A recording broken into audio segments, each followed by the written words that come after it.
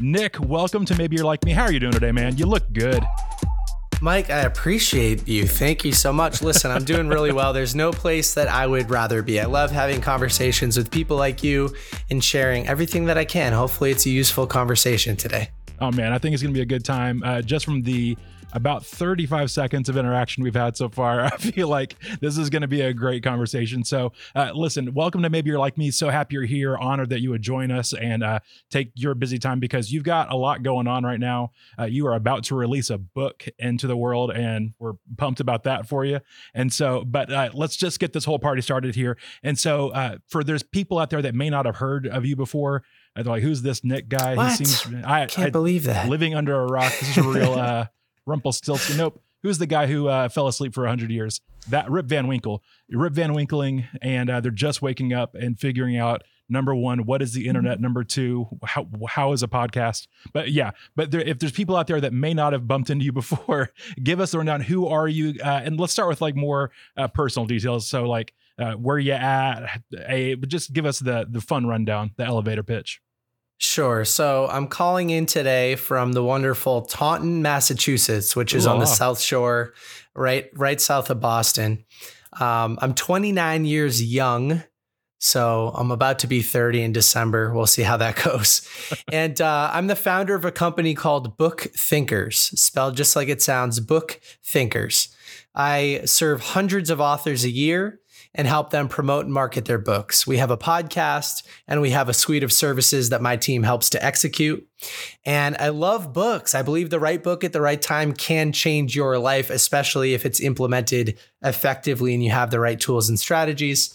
So I mentioned I'm 29 years young. I think the difference with me and a lot of other 29-year-olds is that I'm literally living my dream life. I'm in the middle of it. Like this present moment is exactly where I've dreamed of being. And it happened a lot faster than I originally thought it would. Like life doesn't have to be so hard. And these books that we're reading, personal development, business, philosophy, psychology, they condense decades of useful information into days of reading. And you can shortcut and like get to where you want to be faster and more efficiently. So I'm here to spread the good word, man, the positive power of personal development books. I love it, man. Now, here on the podcast, it's called Maybe You're Like Me. And so we're trying to see if maybe there's people out there that like you see celebrities or influencers and all these people that they seem like they've got it all together, but we're going to try to get past the filters. And if we're going to get past the filters, let's start with the filtered version. So like, give me like the shiny version of you. So if somebody's just following you online or if they followed your podcast or like, give us the highlight reel for a second. So we're all in awe of you. And then we'll talk and maybe get to know the real you a little bit. Yes. Well, let's see. 1 million impressions a month, interviewing the world's top celebrities and authors. Traveled to 25 countries over the last couple of years, just got married to the woman of my dreams. We just bought an amazing house. All of my clients and my business and my employees, it's just the perfect world, man. So I'm living right in the middle of it and it makes me happy. That's awesome, man. I'm happy for you. And so I did a deep dive. I tried to learn everything I could about you on the internet a couple of days ago. And I'm like, let's figure out who this guy really is. And it seems like you got a cool life. You got a beautiful wife and all this stuff, and you're just rocking and rolling. And I'm proud of you from a distance. So good job. And we mentioned a second ago, but you've got a new book coming out and I'm excited to read it. And so as soon as like genuinely, I'm going to get on Amazon, pre-order this guy, and we're going to read it together. It's going to be great. But it's called Rise of the Reader. What is that all about? I would love to hear about a little bit more. Well, over the years of building this community of nonfiction readers, people who recognize the difference between where they are and where they want to be, and they're reading books to close the gap, I've had hundreds of people reach out to me and they say, "Hey, Nick, I appreciate all the book recommendations. In fact, I think some of these could probably help solve the problems I'm currently facing. But I read these books, I'm inspired to take action, but I always fail to take action. Sounds good in my head, but it's really hard to create tangible results from these books. Like, what am I missing?" And so I'd respond to these people. I'd say voice notes, or I'd write emails or jump on a quick Zoom call. But I always felt like I was underserving those people because I knew I was doing more than what I was capable of communicating given those mediums.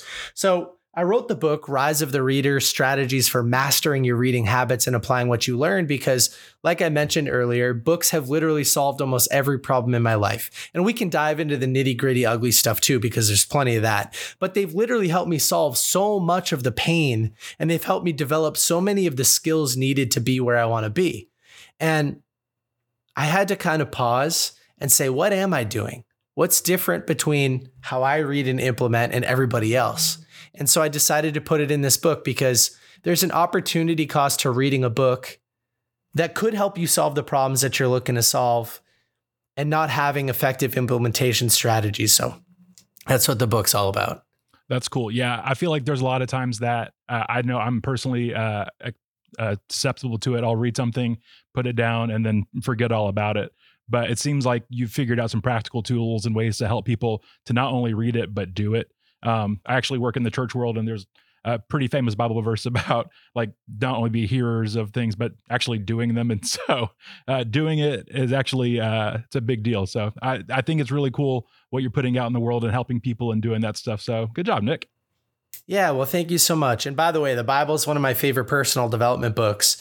And I also wanted to mention a quote real quick, which you just reminded me of. It's one of my favorite quotes. It's by Napoleon Hill. He says, "Action is the real measure of intelligence." That's cool. So it's not just sitting back and sounding smart, but it's taking action on what you learn. That's what creates sort of the life that a lot of us are looking to build, where we're not financially insecure. We're not insecure about our health. We're very healthy and happy. So yeah, that's where it's at. Action. Sounds good. Now on the podcast, we do things in a couple of rounds. And so the more we get to know you, you don't want to start like I call the first round the first date round. And when you start on it, when you're on a first date, you don't want to ask like the super deep questions. Like you want to kind of get to know somebody, but you also don't want to ask like, what is your favorite number? Because that's number one, that's weird. Number two, negative 21 2/3, which is an interesting number. So super interesting. But anyway, let's skip that for now. It sounds like the opposite of a Jim Carrey movie, but I don't want to get into that either. But yeah, so you want to ask the right questions. And so you want to get to know somebody a little bit better. And so you ask questions that maybe have a few like that aren't completely surface level, but you want to get to know somebody. And so I'm going to ask you a couple of these, and they may not be questions that you've answered in any other podcasts. And so let's just have some fun. But all right, what is a movie that you can quote front to back, beginning to end with no problems? Oof. I don't actually think I have one. Ooh la la. Maybe that's a different answer for everybody. I grew up in a house that could quote every single line from The Princess Bride. Okay. And that's a movie that like my dad and his siblings, they can just speak in quotes from that movie. And so I've got a bunch of those in the back of my head. But yeah, you know what? I am a movie guy, but I spend so much time reading these books that I think I've like pushed a lot of the movie quotes just out of my brain. There's an old Simpsons line. It's Homer talking, and he says, when I learned how to drink beer, I forgot how to drive. So he only had room for so many things in his brain. And so, yeah, I understand what you got all those books going on in your brain there. So I'll allow it. But Princess Bride's a good choice too. For me, yeah, I'll say my favorite. Oh, go ahead. Sorry. No, it's all you. I was going to say my favorite movies. I really love Gladiator. I really love I Am Legend. I love Fight Club. So those are some of the movies that I've really enjoyed over time. I bet you get asked a ton about books, and so you know what? It's good to throw a movie question in there. It is good. Yeah, I appreciate that. Yeah. What I was trying to say a second ago is the movie that I can quote backwards and forwards is the movie Elf, and it's probably not for the reason you think. From my where I went to college to my home was about 2.5 hours of a drive, and so at 2 if I was really wanting to get home. And I had a video iPod, and I had the movie Elf on my video iPod. And so I'd plug that in, and I wouldn't watch the movie, but I would just listen to it. And I'd seen it so many times that I was just listening to it to pass the time. And so now I can quote the entirety of Elf to you, and probably School of Rock for the same reason. But those are both real good times, and a little bit of Will Ferrell, a little bit of Jack Black never hurt anybody. So yeah, I love both of those movies. I mean, those are good movies to watch or listen to. All right. So we're talking books today. Both of us, big readers. reading all the time. So, and I know this is probably the worst question. You probably get this question a ton, but if you were on a desert island, you get 2 books. You get 4 books, 2 fiction, 2 nonfiction. What are you bringing? Nonfiction. You look angry at me right now. Yeah. Nonfiction, which is 98% of what I read. So it's a little bit harder, but I'll go first. I would take the Bible. I would take the Bible. I think that you could spend a lot of time reading or reflecting on that book, and you want to choose a book that is very long. And then I would choose, there's probably some like wilderness survival guide type book that I would probably choose. But since I haven't read any of those, I would choose something like Tools of Titans by Tim Ferriss. It's a very long book. Sweet. Stories about over 100 different people in that book. And so you could kind of space those stories out and try to really think about them and apply them in different ways. As far as fiction goes, I would choose Siddhartha by Hermann Hesse. Ooh. And I would choose, I'm not a big fiction reader, so this is tough. I would choose something that I haven't read yet, maybe a big book like the first Harry Potter book or the first Lord of the Rings book or something like that, because I'm sure I could get lost in it. And I'm sure if I was on an island like that, I'd want to daydream and fantasize a little bit. Listen, I'm going to throw a cheat out there for you, and you just got like one big fat book with all the Harry Potters or the not the Narnias, but the Lord of the Rings. Or the Narnia books. Yeah. I would definitely take one of those. Yeah. Those are good choices. The thing that I like about that, your answer to the nonfiction side the fiction side is that, like, because you don't spend a lot of time in that area, like the ones that I feel like you read are probably the really good ones. And so I'm going to go check out your first recommendation there, and it's going to be good. And you can't go wrong with, the Bible. Shout out to God. But it's a good one. So yeah, those are great. So between the two of us, I'm probably not as big a reader as you are. And I actually do lean more towards the fiction side. I've got a friend who's recently got me hooked on some books by a guy named Brandon Sanderson, and the audiobooks are like 24 hours long, and you just get lost in them. Those are good on the fiction side. All those things at Narnia, Harry Potter, those are good times. On the nonfiction side, there is a guy named Bob Goff. He wrote a book called Love Does, and that was a life changer for me. And then I like a good biography too. So the Steve Jobs biography, so good. So good. So I think that's where I'd land. And I think if I read the Steve Jobs biography over and over, I would just like eat apples, and hopefully my island has apples on it, because he basically just ate apples for a couple of years. So maybe that'd be inspiring to me. So who knows? The biographer that wrote that, Walter Isaacson, just put out the Elon Musk biography yesterday. Okay. So maybe that's one that I'd have to cheat and add for a 5th book, because I find Elon equally as fascinating as I do Steve. Elon's still alive, obviously, but it's a very detailed account of his childhood and kind of early years with PayPal and some of these other businesses. Sounds good. What I hear you asking me is if I want to start a book club with you. And yes, that sounds great. Can't wait to read the old Elon with you. It sounds like a good time. All right. So that was the first date round. It's good to know a little bit more about you and movies that we won't watch together and books that we could read together.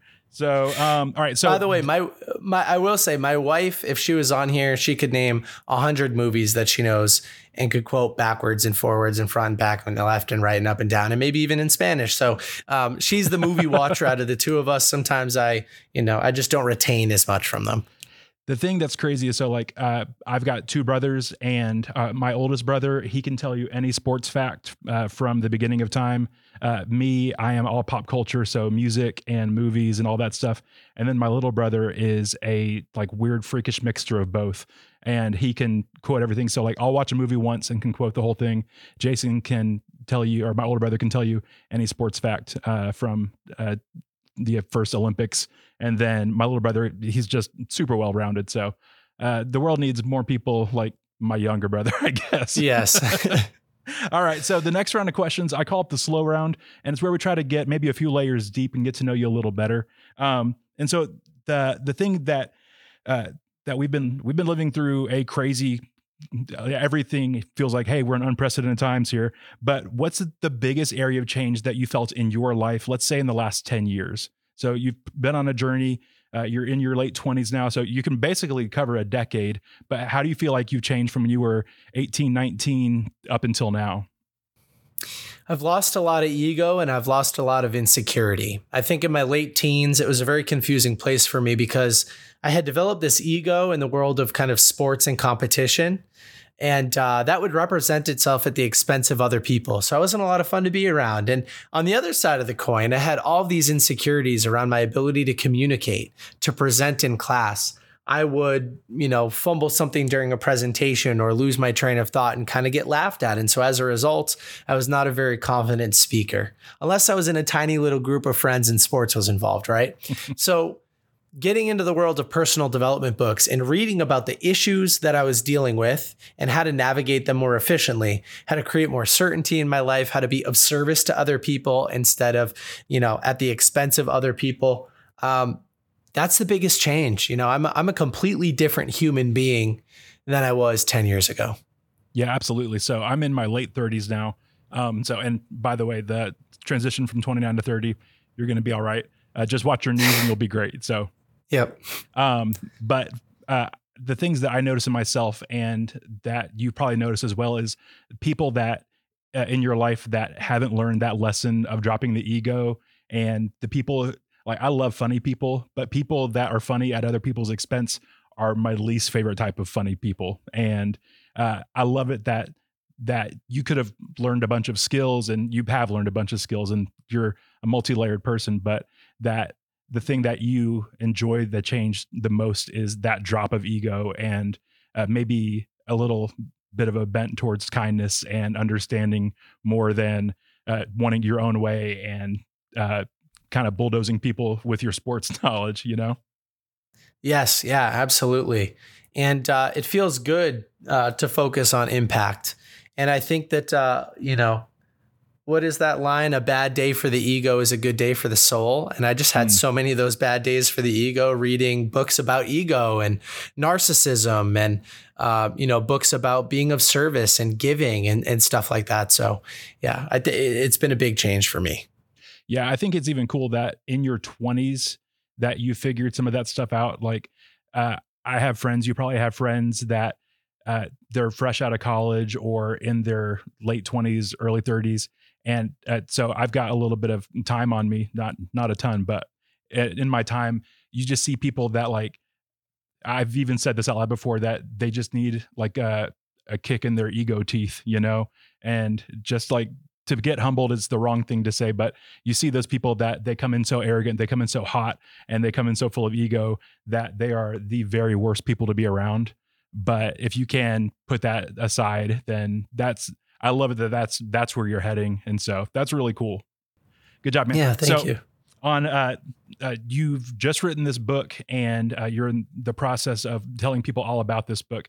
But I heard a stat that says, I think it's 80-something% of people, their dream is to write a book. And so I'm one of those people. Actually, this whole thing started with me having a dream to write a book. And so I was like, let's have some conversations and let's flesh out some ideas and see if maybe there's some legs on this thing. And so I started a podcast, and then I started having way more fun starting a podcast than writing. And here we are. So, so people have the dream to write a book, and there is a lot that goes into it. And a lot of times people will get to the beginning and then stop. But what kept you going when it was hard? What even got you started? And like this whole process, how did you get this book into the world? Yeah, Mike, I mean, great question. Writing a book has been one of the hardest things that I've ever done. It took me about 3 years of consistent effort. So I decided to write the book because as I grew my community online, BookThinkers, right? My audience is full of nonfiction readers, people who recognize a difference between where they are and where they want to be. And they're reading these self-help style books about business, philosophy, psychology, personal finance, everything, in order to close that gap so they could be a better version of themselves. But people have been reaching out to me for years saying, hey, Nick, I appreciate the book recommendations, but there's something broken in my process. I read the book, I get all inspired, but I fail to take action. What are you doing to take action? What frameworks and strategies exist to transform that information into results? And I was doing it, but I wasn't really sure how I was doing it. So I decided to pause. Every time somebody would reach out, I'd answer. I'd send them a voice note. I'd type out an email. I'd get on a Zoom call, but I didn't really know what I was doing. So I kind of had to pause and observe my own behavior from a third party perspective for a little while. And I had to analyze myself. And I decided to write the book for those people, the people that they're really inspired to take action, but they just can't get out of their own way. They just don't know what to do. And it causes analysis to paralysis. They just stay in the same place. They're stagnant, and that stinks. And it's caused by inaction. I'm trying to solve that by helping them take action.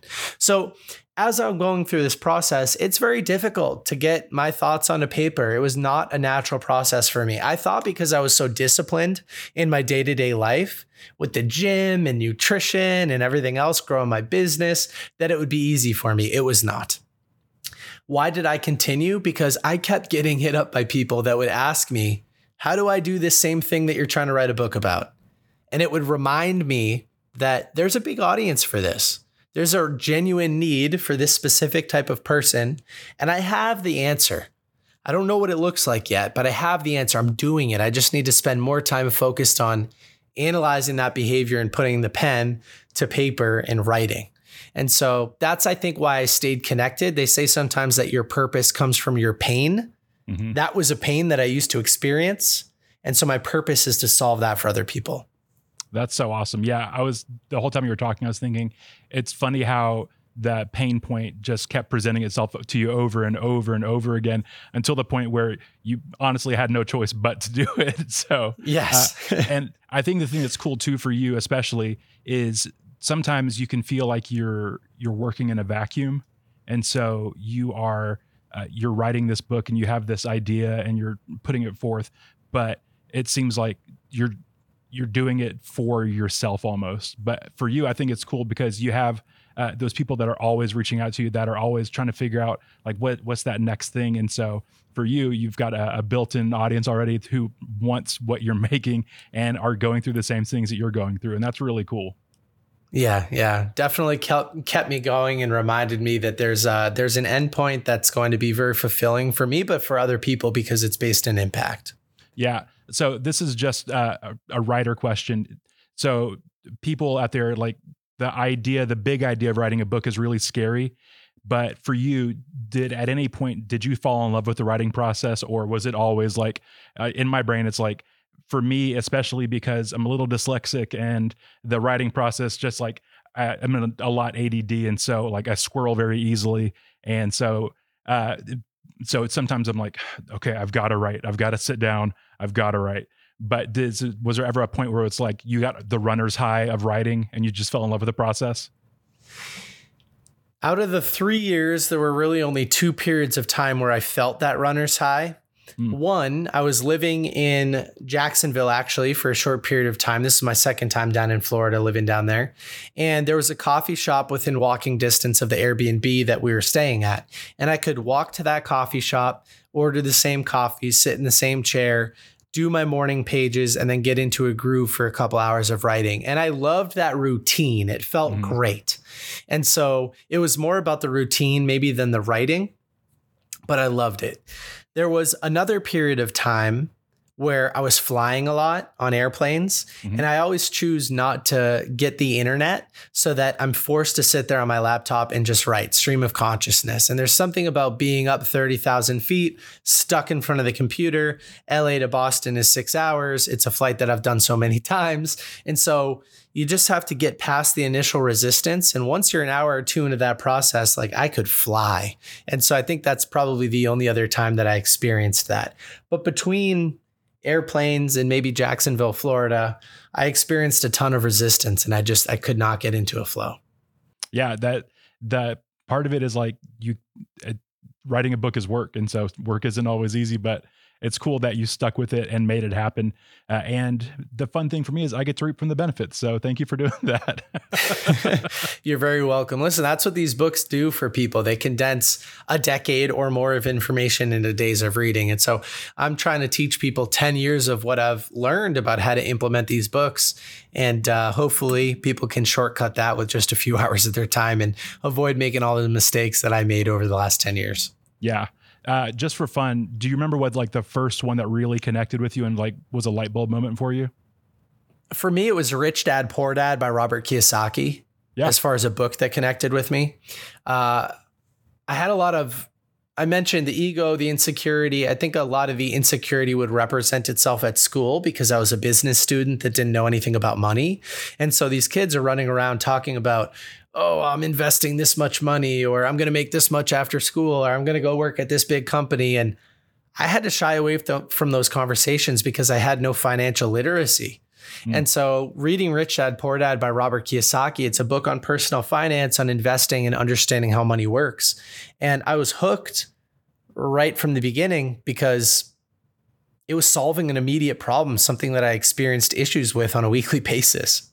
That's really cool. Yeah, it's fun. I like hearing what people's like the light bulb moment for them. And was there anything along the way where like a book that was like, oh, I need to do this for other people because this book did it for me? Or was it that first book? About a year later, I read The 4-Hour Workweek by Tim Ferriss. And The 4-Hour Workweek by Tim Ferriss, it's a little bit old now. I think it's 10, 12 years old. But it's a book on designing your dream life.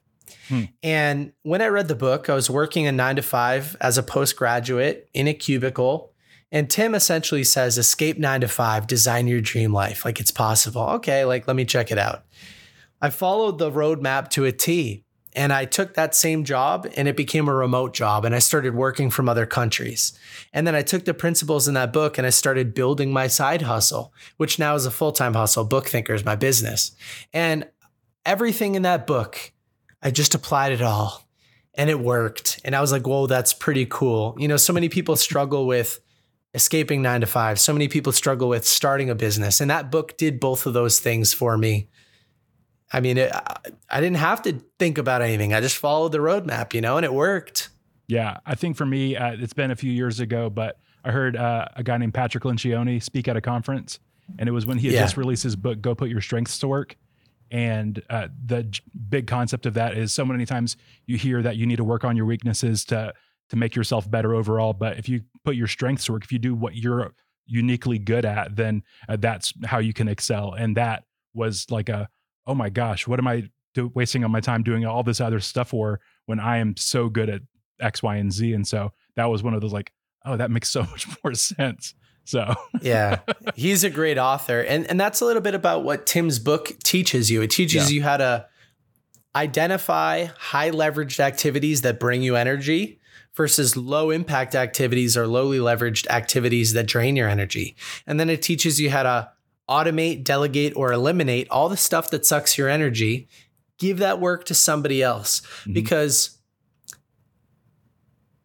what's the way to put this? Like performing a task and whether or not it brings you energy is totally relative. And so something that drains your energy is going to bring somebody else energy. Why not delegate it to that person and find them so that they can become part of your team? You could do great work for them, hand it off. And then at the end of the day, when I look at my calendar every week, it's only things that bring me energy. And that's such a great place to be. And I, like you said, I only do things that I'm good at. Everything else gets delegated. Typically the things I'm bad at that, you know, sometimes people tell you to fix your weaknesses. No, I just delegate my weaknesses. Yeah, I've been trying to delegate exercising. It's not going too well for me. That's one that's very hard to delegate. I'm going to keep trying. I'm going to get that figured out. One Do question. push-ups for me. Yeah.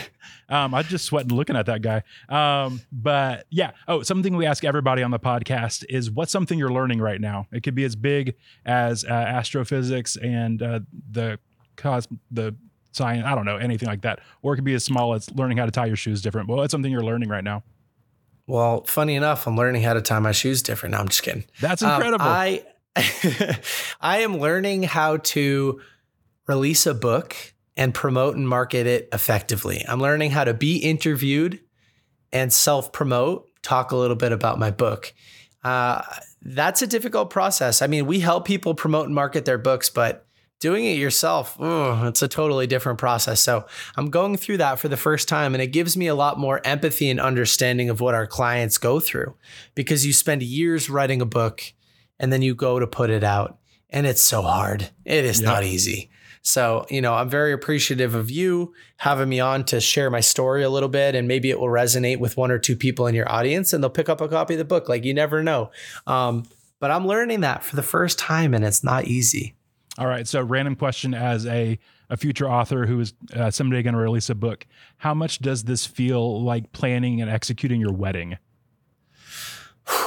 I'll go back to my wife. I am so lucky. All I had to do was show up at my wedding. We just got married in May, beautiful wedding. And she did most of it. She wanted control of that process, and I really didn't. So, but I would say for the most part, yeah, it does feel very similar to that in terms of effort and energy. And, obviously I was part of the process. So, running around like a chicken with your head cut off. I mean, it's very similar. Yeah, I remember. So a lot of the work I do in a secular job would be compared to like a production job. So sound and lights and all that stuff. And I'm constantly planning events and this kind of thing. And so I remember thinking when it came to our wedding, I was like, oh, this is easy. I do this all the time. And the immense amount of personalization that went into it is what made it so much different. So like, you're helping people put their books into the world all the time, but then when it's personal and it's yours, it's your baby, that's when it gets real. So yeah, wake up call over here for me. Oh, that's awesome. Yeah, I'm so excited. And so as a person who's just watching from afar, to me, it's fun because I love learning from your experience. And so I'm going to call you in a few minutes and just pick your brain for hours about this whole process and how it's going for you. And it's cool that even somebody who is doing such cool things as you, that this isn't just something that you're just throwing out there, but you're putting your heart and soul into it. And I hope it reaches a ton of people for you. Yeah, thank you. Look, I'm looking to serve my younger self. Like, there's a version of me in the past that wishes he had access to these tools and these strategies for improving his life. And he figured it out, but it took him a little while, right? It took him a decade to figure it out. And so I want to help shortcut that process for people like you're mentioning. Learning through your own failure, it's a good teacher, but it can be painful.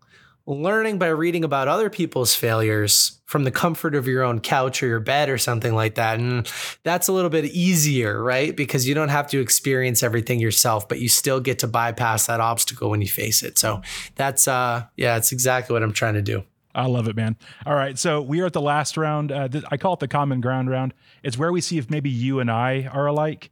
And so you got your notepad there. I've got my 3x5 cards here. And we are going to find out if maybe you and me are a little bit alike, okay? So I'm going to ask you 5 this or that style questions.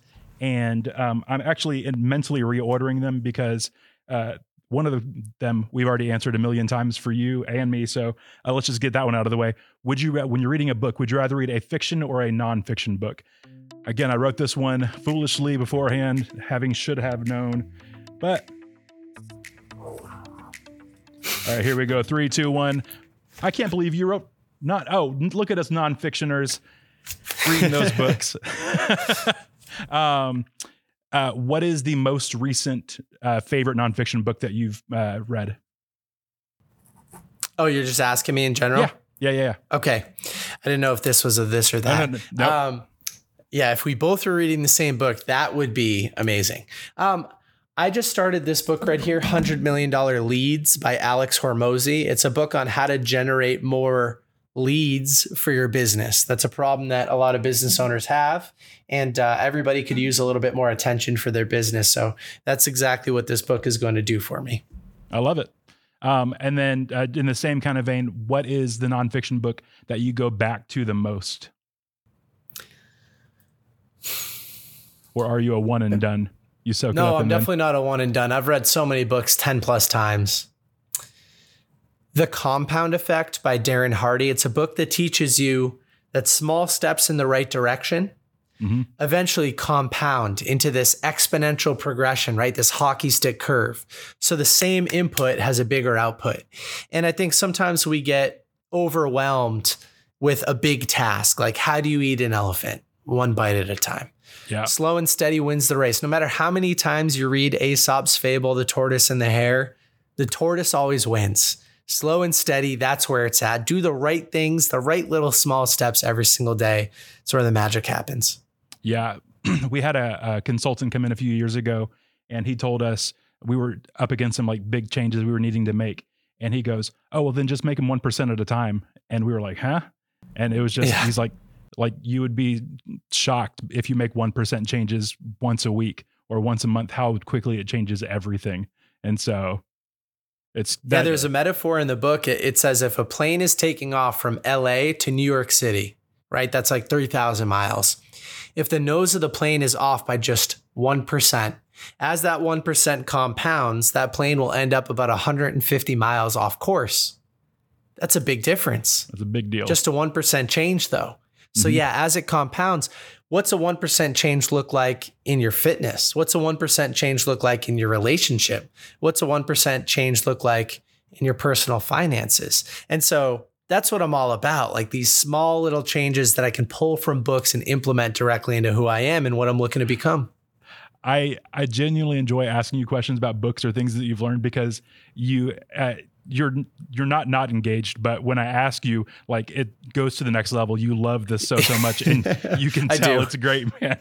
All right, so that was like that one was very much in your lane. This or that question is way outside of it. Would you rather go to a toga party or an ugly Christmas sweater party?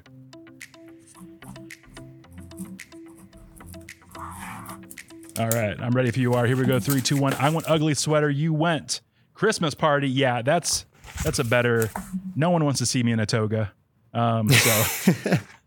Yeah, well, I own a few very ugly Christmas sweaters, and it's been a while since I've been able to pull them out and use them. So I'd like to do that. You know, I'll just tell you a funny story. One time, I was a recent college graduate. I was living up in New Hampshire, and one day I decided it would be funny to wear an ugly Christmas sweater to the bar in October.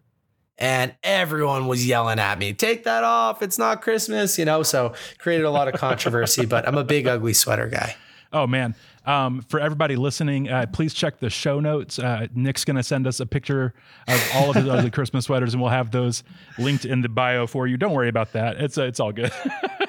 All right. Again, this is a random, it has no connotations, but if you had to for 1 week, either act like a chicken or a donkey for the entire week, you going chicken or donkey?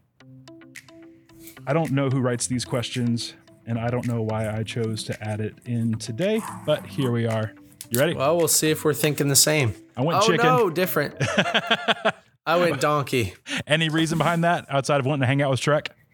Yeah, when I was thinking about a chicken, like it's a lot of work to move around and find seeds or worms or whatever the case is. Like you're always pecking around. Whereas I feel like a donkey is mostly sedentary. It just kind of hangs out, eats a little bit of grass, and like chills most of the time. So I thought, it'd be kind of a nice break from all the work that I do. Okay. I like it that you took that in a strange way, very literally. So good on you. Yeah. Well, now you have to tell me why you chose chicken.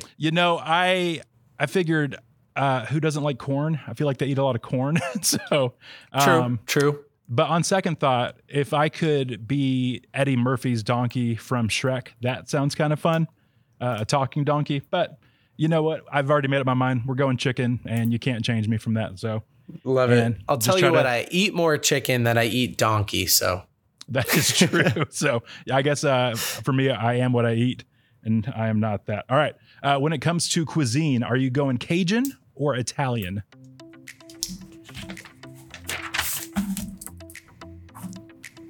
Writing.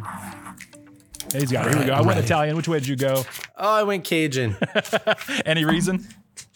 Well, you know what? Growing up in Boston, there's a lot of great Italian food, so I have an appreciation for Italian food. I just went last year to Italy, and I got the chance to explore Rome and some other areas around it. Italian food's amazing, but I love spice. I love Cajun food. It's got that kind of spice to it. And so, yeah, Cajun chicken, big fan. Is there so Cajun chicken, back to chicken. Is there any like special dish that you're like, yes, I need that in my life right now? Oh, all of it. Well, I mean, my parents, they're best friends. So like kind of like my aunt and uncle growing up, they're from Louisiana. And so there were a lot of like Cajun crawfish, all that kind of stuff, like all of it. I love all of it. Yeah. I love, honestly, both. This one was just the better of two goods. And so I love me some Italian food, but yeah, every now and again, when you can get some really good like crawfish etouffee or some good jambalaya, that sounds like a little bit of heaven, and I'm currently salivating. So I need this conversation to end quickly so that we can get out there and get to some food here. All right. So one last question. We are in Thanksgiving season. We're getting close here. And so as far as sides go for your Thanksgiving dinner, are you going mashed potatoes or sweet potato casserole? Mashed or sweet potato casserole? Let me know when you're ready. Okay. Here we go. I'm 3, ready. 2, 1. I went mashed. You went. Oh no, I went sweet potato. Well, man. You know what? Just like you in the last one, I could have gone. Well, actually, in most of these, I could go either way. But I think that we've been eating a lot of sweet potatoes recently. I don't know why, but we have been. And maybe even tonight, after we finish up the podcast, maybe I'll be having some sweet potato. I don't know why, we're having it a lot. So that's been on my mind more recently. So that's why I picked it. That's a good choice. No, that's a no wrong answers. On your sweet potato casserole, like we're thinking Thanksgiving here, are you like putting like the brown sugar and the pecans and stuff on top of there? Or? Definitely. Yep. Oh yeah, that's the way to go. A few years ago, mine was mashed potatoes. I love mashed potatoes. A few years ago, it was actually 2020. My wife got COVID the week of Thanksgiving, and so it was like she was going to be on the back end of like quarantine stuff right at Thanksgiving. So I was like, I'm going to make Thanksgiving dinner. I know you can't taste anything right now, but I'm going to make Thanksgiving dinner. And so I made like a turkey breast and all this stuff. And in the process, I made mashed potatoes. And I guess I ADD'd enough that I kept adding salt without thinking or remembering that I'd already added salt. And so by the time that it got to eat Thanksgiving dinner, my wife, who couldn't taste anything, she goes, "Babe, I think you put too much salt in these mashed potatoes." And now every time we make mashed potatoes, my boys ask me, they're like, "Dad, did you put too much salt in these?" I'm like, "It was one time 3 years ago. Funny. Leave me alone." So I'm never going to live that one down. That is funny. Yeah. So hopefully in your mashed potatoes or sweet potato casserole, there's not too much salt. All right. Yeah, So well, we had shepherd's pie last night for dinner, and a layer of mashed potatoes on top, and they were great. So not too much salt in those, but I think that was actually a dish that my mom gave us. So, but well, again, check in the show notes for Nick's mom's shepherd's pie recipe. It's delicious. Everybody's talking about it. All right. So again, there's people out there that they've heard this conversation today, and they're like, I need that book in my life. How can I get a hold of this book right now? So give us all the details. If they want to follow you or BookThinkers or any of the above, how can people follow you best? Well, listen, I really appreciate you taking the time to interview me and ask me a lot of these fun questions. This was a different experience for me, and I loved it. And maybe I'll have to steal some of these formats for my own show. But in all seriousness, thank you so much for interviewing me today. The book title, again, is A Rise of the Reader, Strategies for Mastering Your Reading Habits and Applying What You Learn. So if you are somebody who's reading these personal development style books, but you want to take more action, the book's for you. And it's available in all the online retailers. So wherever you buy books, Amazon, Barnes & Noble, Books A Million, wherever you want to grab it. And then if you want to connect with me, one of my favorite things to do, Mike, is play book matchmaker. So I love to listen to somebody's problem or listen to somebody's goals and provide a book recommendation for them. So if anybody wants to connect with me on Instagram at BookThinkers, DM me, tell me the problem you're facing. Tell me the skill you want to acquire. I'll probably ask some follow-up questions, but then I'll play that book matchmaker role and make a recommendation and even follow up with you in a few months to see if you've read the book and what you thought of it. I love that. That sounds like a lot of fun. I'm going to come up with several very strange scenarios and see what you can do with those, because that is the way that my dumb brain works. Nick, thank you again so much for being a part of this. I have had a blast. I hope you have too, man. This has been fun. Yes. Yeah, you're awesome. Thank you so much for being cool. And for everyone listening, thank you for joining us this week. We will see you next week here on Maybe You're Like Me.